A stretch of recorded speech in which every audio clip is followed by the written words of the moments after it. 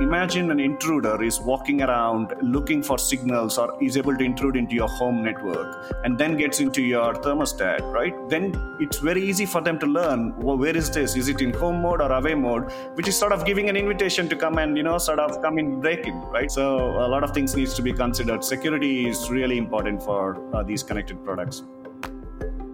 Well, welcome back to Cloud Talk. I'm your host, Jeff DeVerter.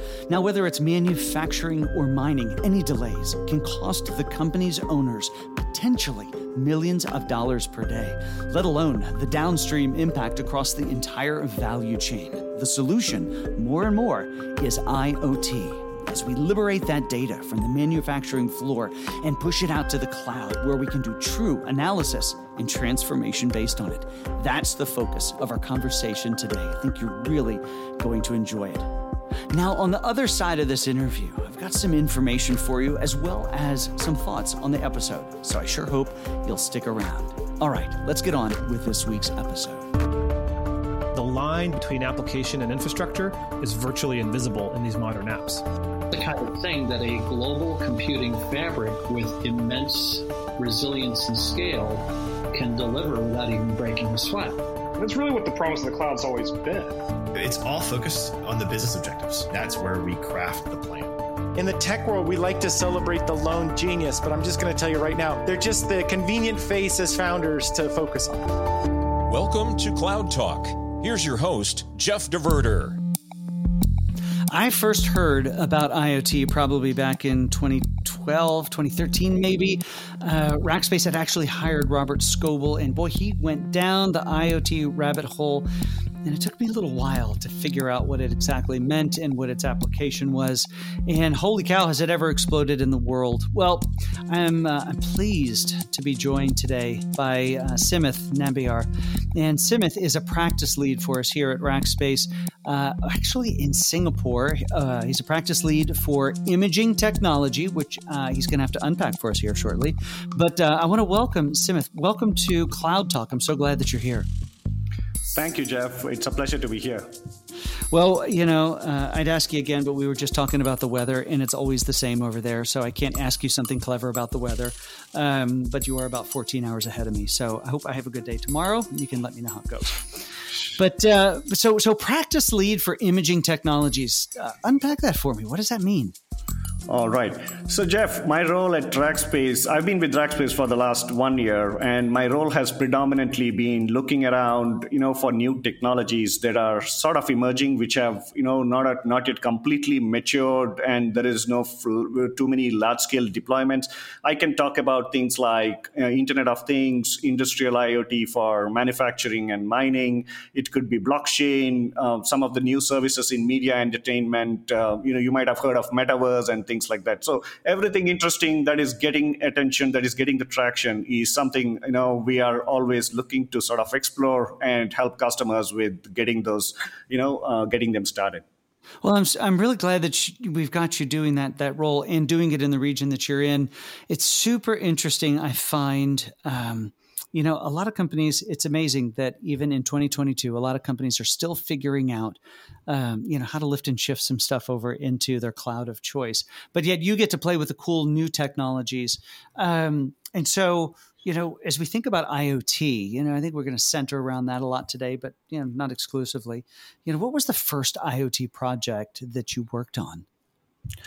All right. So I have been, sort of always very keen and, curious about how does hardware work? How does a computer work? How do electronics work? So right from the start of my career, I used to be a software engineer doing software development, but my eyes were always on these devices. So my first project typically was with one of the companies back in 2005. We were developing media terminal adapters, which is basically voice calling applications or hardware where you do voice calls over the internet, right? So, well, that's early days in 2005. Absolutely. So writing protocol stacks, writing applications on them to sort of make phone calls. It's incredible. And was this residential type stuff? Was it commercial instances? It was more residential type. Okay. How was the uptake back in 2005? Did people get it? Yeah, they got it, but then the emergence of the mobile phone and all of those. Once the mobile phone came in, people started tend to use that more and more, and the uptake sort of was sort of declining. And I started moving into the server space where soft switches and signaling and all of those things. Right. You went to the other end of the spectrum and figured that out. So I think it's interesting. So were you guys trying to solve for, you live in a part of the world where there's an awful lot of countries in a very spread out area. Were you helping to solve for, how to make a cheaper call between relatives across region? Was that the business case? Yeah, absolutely. I mean, most of the work that we were doing was for countries in Europe, around Japan. We were doing for work for the US as well. This Asia Pacific region was sort of not yet there. It was more for the countries which are a bit more advanced in these technologies at that time. But today everything has changed. The number of mobile subscribers in each country in Asia Pacific has far outgrown what it was before. Yeah, the mobile phone has been so transformative for so many people, especially in where you are in APAC. There's such a divergence between people who are really into tech and emerging folks, trying to, from even an agricultural perspective, and access to these types of tools. So the mobile phone has been such an impact to the world in its connectivity and its access to information, which is amazing. That's right. So then we jump into IoT. You mentioned before IoT. You were helping in when we were chatting before we started recording. In a residential context, and figuring out all the sensors. And today I've got a house full of Apple HomeKit and still some SmartThings stuff laying around, trying to make it all work together. What was it like back when you started with the home sensors? Absolutely. So one of the jobs that I had, was to work with a smart home company. We were developing. It was predominantly a CCTV camera company. Then wanted to sort of, pivot into digital home and things like that. So then came a bunch of different sensors with different protocols like Zigbee. There was BLE. There was Wi-Fi and all of that stuff. So. The problem there was there is no one winner in smart homes, right? The big ones like Samsung are still there. There are other players in the market as well. So there is a lot of heterogeneity in the way, you bring out your product. For example, if you were to bring out a smart home product, you have to start thinking about integration with different sensors. And then once you integrate with the Nest thermostat or a door lock, you have to make sure the integration is updated as these vendors start to, change these integrations. So there's a lot of work that goes on. And imagine a company which is doing all of this, and they have to focus on building products. They have to focus on this integration. And then if something doesn't work, then you have to see all the Facebook and all the vendor websites where there are customers complaining about people. Absolutely. So security is really key for smart homes or connected products, and energy savings. If you have a great product which is doing things like thermostats, which can sort of reduce your bills, then it's amazing. But integration is again key for being a success in smart homes. Well, that's so hard too, because you think about Samsung and their SmartThings offering. There's a huge difference between putting a washer and dryer or a refrigerator out there, and then putting 1,000 different sensors all out that you've got to make sure all connect. And for very non-technical people, can make their smart home work. So what that means is I'm being a little bit of transparency here.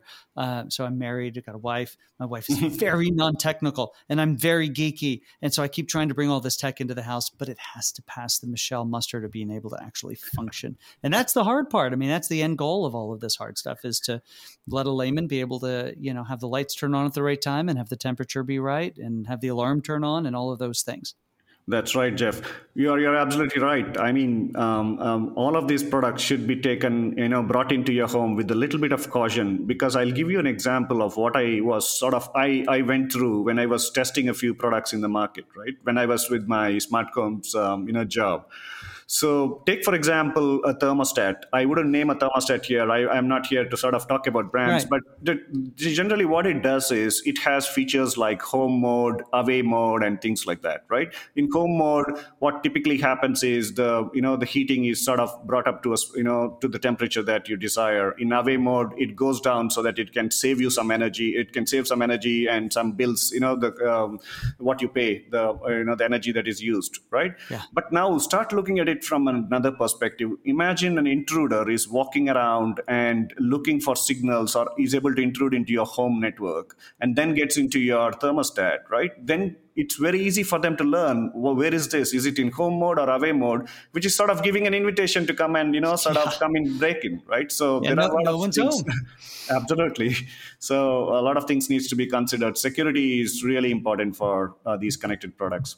And that's a huge thing when companies start to think about providing or integrating IoT into their commercial offering. We talk about it for the past little bit about, my wife, or, is it away mode or is it in home mode? But now dial it back to whether it's Nest or Ecobee or whoever that might be, or even farther back to the point of, say, a manufacturing company that integrates IoT sensors throughout the process so that they can, be more efficient, they have better quality, and all the other reasons they might do it. But as these things get created, security is first and foremost, at least it should be, because it's so much different than, here, let's release some software and I can just update it over time. But now we have these devices that are out in the wild, and they may be literally out in a forest somewhere. We've got customers at Rackspace in the US, I know, who have some really interesting solutions like that. And dialing back the security or updating or patching becomes a real challenge. What are some of the things that you've noticed in IoT and security, and some recommendations and just general thoughts you might have there? So security is important across different domains, as you just said. It could be manufacturing, because with manufacturing, pretty much you might be looking at critical assets in which are owned by the government, or it could be owned by a private company, and these are critical, right? And there might be competitors or hackers looking to sort of disrupt your activities so that you don't produce more, your production sort of falls, and the competitor takes over. For example, in automotive, if two companies are competing for a particular segment in the market, there's a likely chance that if one of the manufacturers is not producing enough, there is an uptake of the other manufacturers' products, right?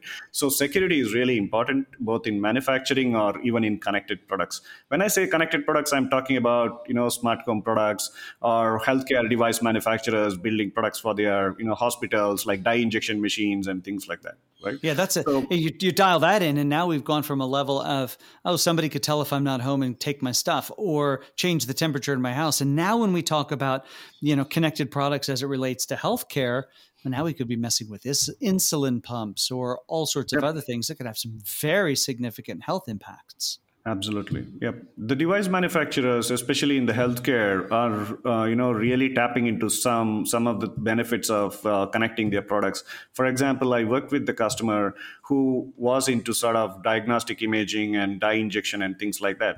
So when I met up with them, the first question I asked them is, why do you want to connect your products in the first place? Yeah. So because why do you want this level of pain in your life? Absolutely. And I was thinking that they're just doing it for, just because everyone else is doing. But they came back to me with a real, couple of business cases where it was very clear that it's important for them to connect. So the first one they started talking to me was the way they operate today. So what I'm trying to say is the business models are changing with connected products and connectivity being cheap, and a lot of IoT platforms available from cloud providers. It has become a bit more easier so that customers can start thinking about, now I have software that I can run on the edge, which is provided by the cloud provider, like FreeRTOS from Amazon Web Services, or it could be Greengrass from AWS as well, right? That makes it very easy to connect. Now, coming back to the device manufacturers in healthcare. So the way they operated was, once they create this product and ship it out to hospitals or to their distributors, and distributors sell it to hospitals, their revenue stream is done. I mean, they don't have any opportunities to sort of interact with the hospital because they don't know where the hospitals are, right? And now what they are really losing out on is all the consumables like, the dyes that they sell, which are, very expensive. So the local manufacturers are producing this and servicing the hospitals. So they are losing that revenue stream, right? Second, once you're connected, you know what the components are working, how the components on your device are working. So what that means is you can be the point of contact for servicing these machines, which is again another revenue stream, right? Spare parts is 25 to 30% margins on spare parts. So imagine a customer who can connect their devices, have that relationship. It's a new relationship or a channel that they are having with the mobile phone app that the device manufacturer has. And then they can start thinking about upselling, cross-selling, spare parts, and all sorts of revenue streams that they can sort of expect. So to be really realistic, I think that's a great opportunity for a lot of manufacturers, device manufacturers. Well, and Simith, now you're singing my song at this point, because now you're talking about how digital, effectively, if I were to dial this up a level, how digital transformation is helping existing companies find new revenue streams through the use of tech. So, as opposed to just building a piece of manufacturing, a great piece of kit and selling it out to the world, and that's sort of the end of the experience. Now they've found additional revenue streams. You and I see examples of this day in and day out, not just in IoT, but especially in data. And you think about all the data that connected device is bringing back. Well, that in aggregate, tells you about performance, where it's being used, any number of different things. But then that data specific, like what you're talking about, hey, I noticed this part's going bad. Would you like a new one? Hey, I noticed you're getting low on dye, or you've used this much. Hey, I noticed that you're using more this month than last month. Can I interest you in a second of these devices so that you can, put more patients or customers through your environment? That's the power of the technology driving innovation. Absolutely. So, Jeff, that's a very important point. Data is driving a lot of these things. I can give you a few examples from, connected products, from industrial IoT or smart manufacturing as well. So for connected products, what customers are really looking at, I've just touched upon it a little bit in my, in this session, but they're looking for more data. For example, just take an analogy of a web application where, startups are, what they're trying to do is they're trying to figure out what are the features customers are using more as opposed to the ones which they are not using more, right? The exact same thing is happening in the IoT, connected products area. So I'll give you an example. Kitchen appliance makers are trying to figure out, are you cooking more pizzas or are you cooking more cakes, right? And that... well, I'll take both. I don't know about you, but 50-50 is good for me. So now, if you're cooking cakes, 30 times a month, then you need a larger oven, right? I can upsell because I can see the data coming through all the time, right? And then I can look at what are the features being used. So then you become, putting on the customer's shoe and looking at, how can I focus more on the features that is being used more rather than the ones which are not even used? So the product teams can start focusing more and more and, exciting customers, right? So that's a great, data that is coming through via telemetry of these devices. Well, and nobody likes their data shared, but then imagine, that device manufacturer selling the data out to, like here in the US, I don't know what you guys use there, but there's recipes.com is a big website of things. Yep. Now I can start to get, if the device knows there's lots of cakes being made, well, maybe the recipes.com starts sending more cake recipes, which would be very convenient. And then maybe connecting to Amazon and showing, more ingredients for cakes, healthier ingredients, these sorts of things. Right. Yeah. So that was connected products, Jeff. So if you start thinking about industrial IoT, that's another area where customers, I feel most of the business benefits, the direct impact of industry, IoT is in industrial, smart manufacturing, it's in mining and things like that. So here, the problem statement is a little bit different. They do not want downtime. When I say downtime, it's one of their critical asset, not failing, it's failing or it's not performing according to what they want right? So typically how manufacturers work is they have a demand signal coming from the customers saying that, look, this product is getting a lot of traction. Then they kick off their procurement processes where they procure all the things that are required to build the product. And then the production happens on the production line, and these goods are shipped to distributors and then to end consumers. So if you start looking at it end to end, manufacturing is a very critical process, right? And if that breaks down, then their whole value chain breaks down. Now, more and more manufacturers are looking at how can I keep my production line 24/7 into 365 so that I can produce more, service more customers. Right? Now, how do you do that? You do that with sensors, by knowing the state of all of these assets, and then getting that data, liberating that data from the factory floor to the cloud, and then getting real-time actionable insights so that they can start looking at trends on these critical assets and see, is this machine going to sort of fail in the next 1 week or in the next 6 hours? And if it is, they can send someone down, change those spare parts or fix those machines so that they reduce the downtime. And also the other areas that we are seeing is quality, right? Now, they don't want wastage. For example, when you have just created 100,000 parts, you want to make sure that the whole lot doesn't get wasted because there was one defect which was across the whole lot. They want to do it in real time. And how do you do that? You do that by liberating the data from these PLCs or programming logic controllers and all sorts of devices or assets on the floor, and then start to get insights very quickly so that they can prevent all of these things. So it's a big saver for the manufacturing industry and mining as well. I watch this happen, Simith, so much in technology, and that is somebody comes out with something new and exciting. It's like when I first heard of IoT and was back in the early teens, and I thought, neat. How do we use this? What's the application? You think of it in residential or personal usage, and then you think of it in commercial usage. But what I get really excited about is when this stuff starts to reach maturity or this groundswell, where now, it's not this solution running around looking for a problem. It's like, there's a great solution for it. But if we take your manufacturing example and widen that aperture and think about the implications of that manufacturing line running well. Mm-hmm. All right. So that means that they're efficient. It means that machine is always, that manufacturing line is always running, that the quality that comes out is exactly what they're looking for, or in some cases, even better. And they're able to fix and remedy challenges in real time. Well, Smith, if we widen that aperture, it creates another problem. And the problem is in the form of supply chain. Well, if this manufacturing machine is running so well, it means that we've got to understand better the inputs, the raw materials, and ultimately then the outputs in their delivery. So it becomes this data dance becomes so much more important. Absolutely.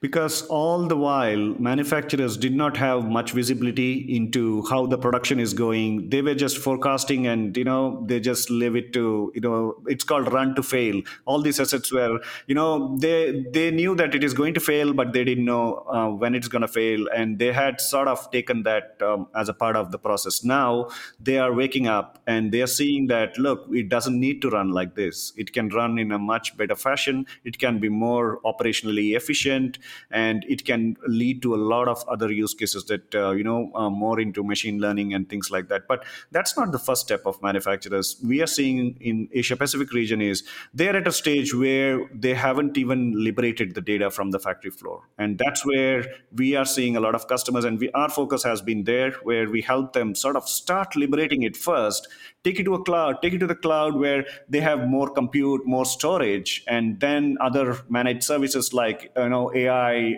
ML, and all the other services that come together, right? And then they can start looking at in a year's time, how can I take all this data and look at more advanced use cases like predictive maintenance, anomaly detection, and things like that. So it's an interesting time that we are in right now, where we are able to help a lot of customers sort of transform their operations. It's such an amazing time because you think manufacturing, it's a thing that's happened forever, whether it was very rudimentary or, in the steam manufacturing era, stuff still got made. It was messy, but it got made. Now being able to, and I love the phrase, I'm going to steal it from you. I don't know if I'll give you credit, but liberating the data from that manufacturing floor to do, in a sense, anything, get insights, quality control, maintenance, all of those things. It's pretty amazing. So that's manufacturing. You mentioned earlier, and I wanted to dig into that. Is it a similar situation in mining? Because you mentioned it, or are there different opportunities that exist there? Absolutely. It looks very similar. If you think about how does mining work. So the way mining works, I've been to a lot of mines up in Western Australia Really? in one of my jobs where we used to do weather services for mining companies. So it was our company could predict 4 kilometer by 4 kilometer weather patterns and things like that. And we sort of went into agriculture, mining. So I visited a lot of mines up in Western Australia. So how it typically works, the end-to-end process for mining is first they lay down explosive on the in the mines, they blast it, and then they take all these boulders with those large trucks that they have, and each of those tires cost like $100,000 for each of those tires of those trucks. And then it goes into a place where they start crushing all of this stuff, right, that they have sort of blasted.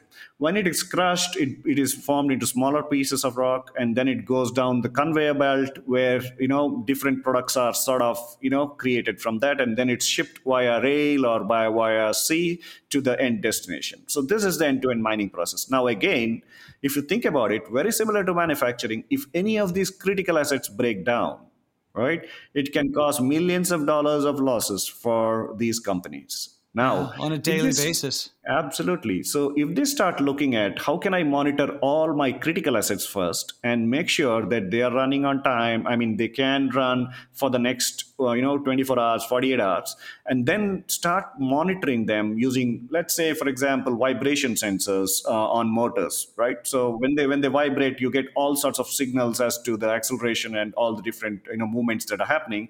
And then you have some algorithms where you can figure out, okay, is there a problem with the particular part of this motor? And then these are things that they don't have insights into, right?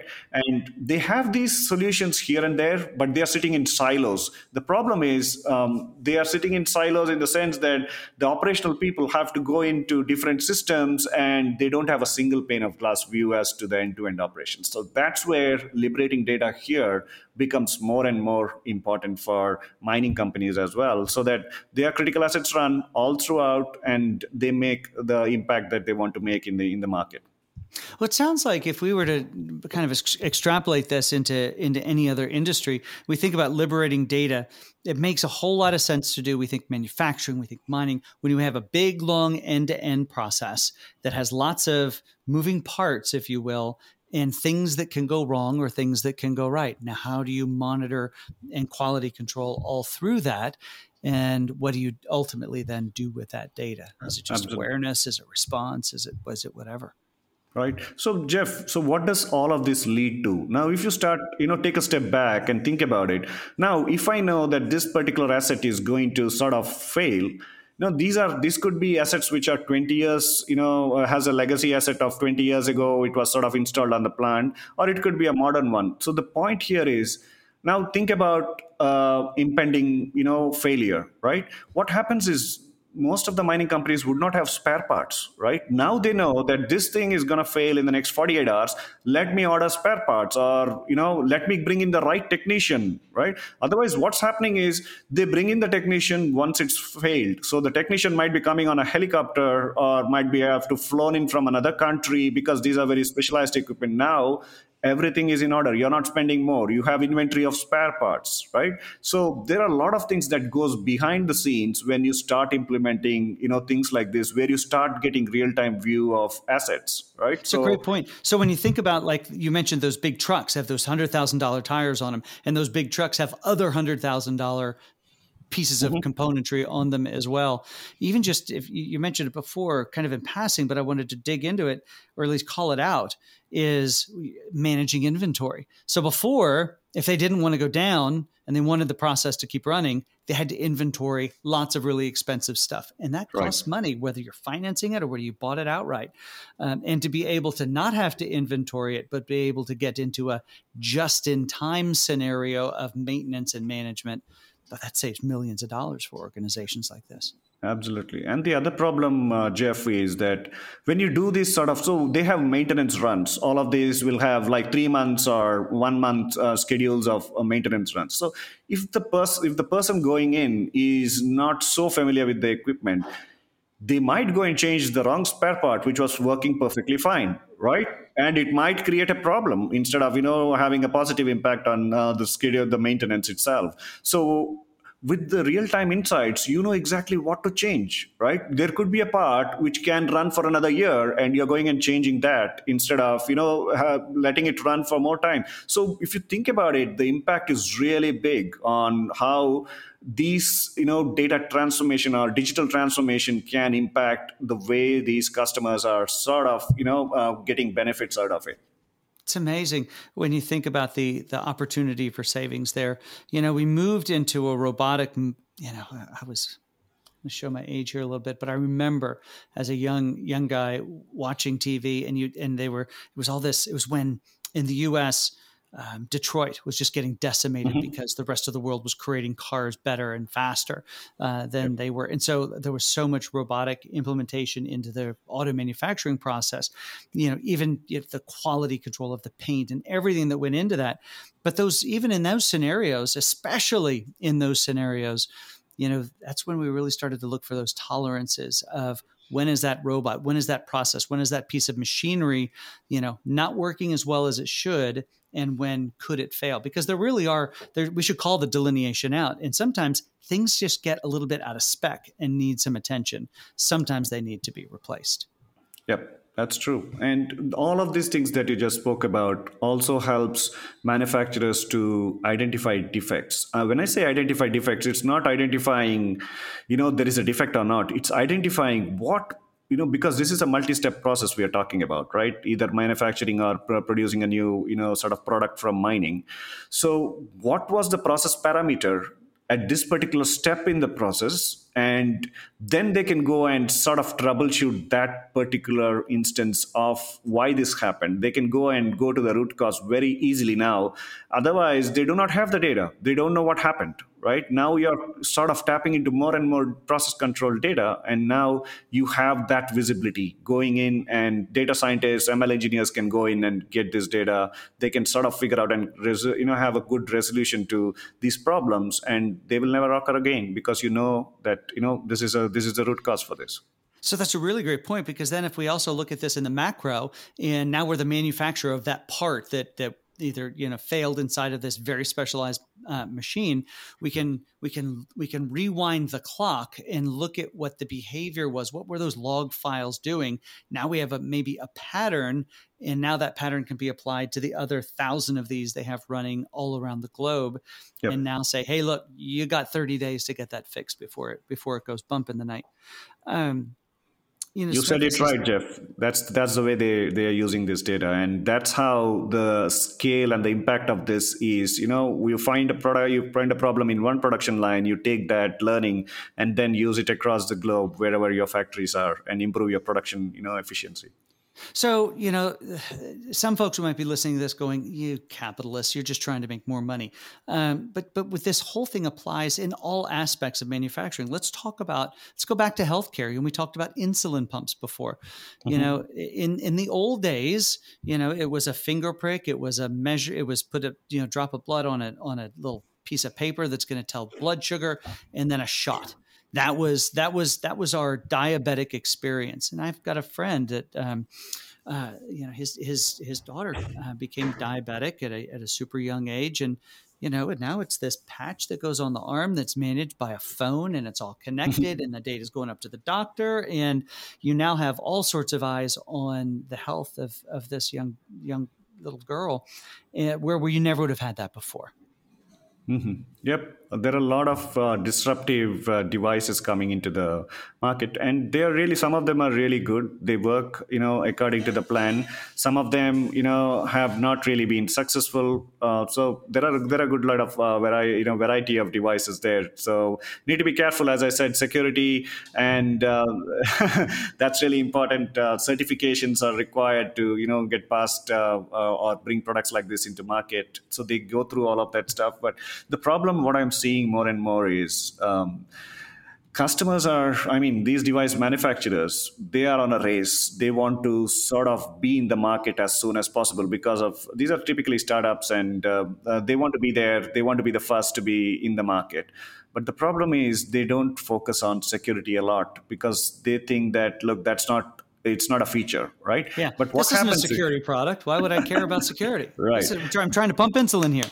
Yeah. So introducing security into the product is really important because that should be the first step. Once you launch a product, then you can't think about security, because it will be too late. And what happens is, once your product is out there and someone hacks into your product, because you're talking about a device, in the hands of a customer, and the customer could be a hacker or a tinkerer, right? And I might open up this device and see, hey, what's inside? Okay, now can I connect to this port? I recognize that chip. I know how to get in there. Yeah, can I get into this port, through this port, and can I launch a small piece of code on this particular device and see what happens? And then if you can break into such devices, then the problem is that, look, it's going to be all over social media, and then your brand value is going down. So there is no escape from there for you. So security is really important for connected products. I can't stress that enough.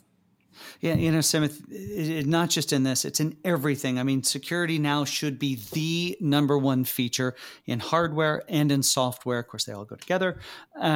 In everything that happens. I mean, we live in a world where people are looking for a way to exploit someone else to their own gain, whether that is an insulin pump or it is a multi-million-dollar machine moving massive multi-ton rocks to ultimately get pulverized.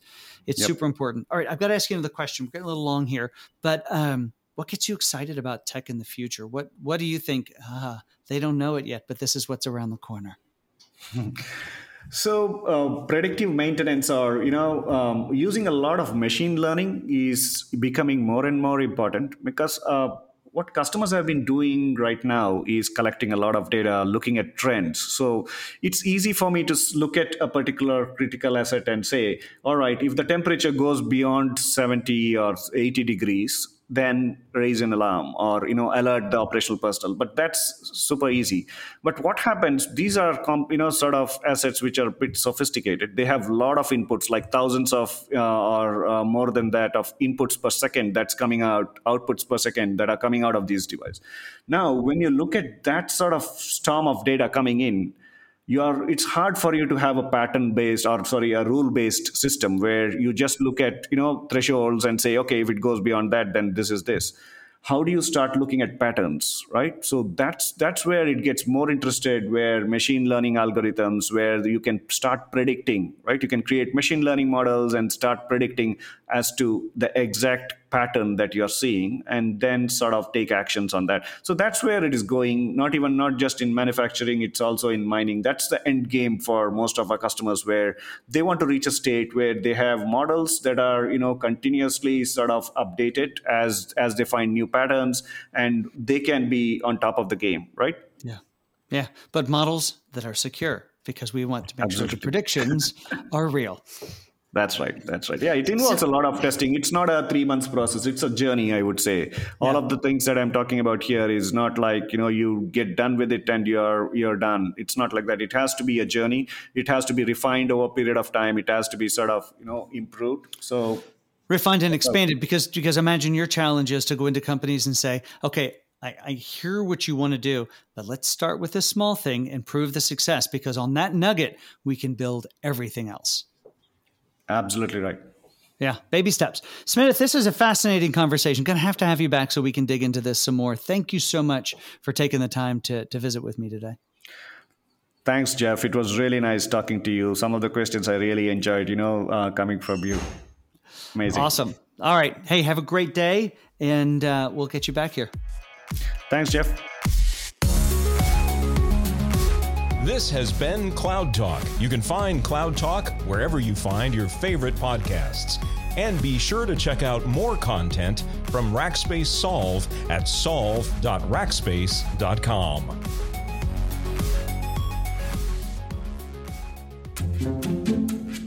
Well, what a great conversation with Smidith. I'm inspired as a technologist by all of the problems and challenges that sensors can help us solve.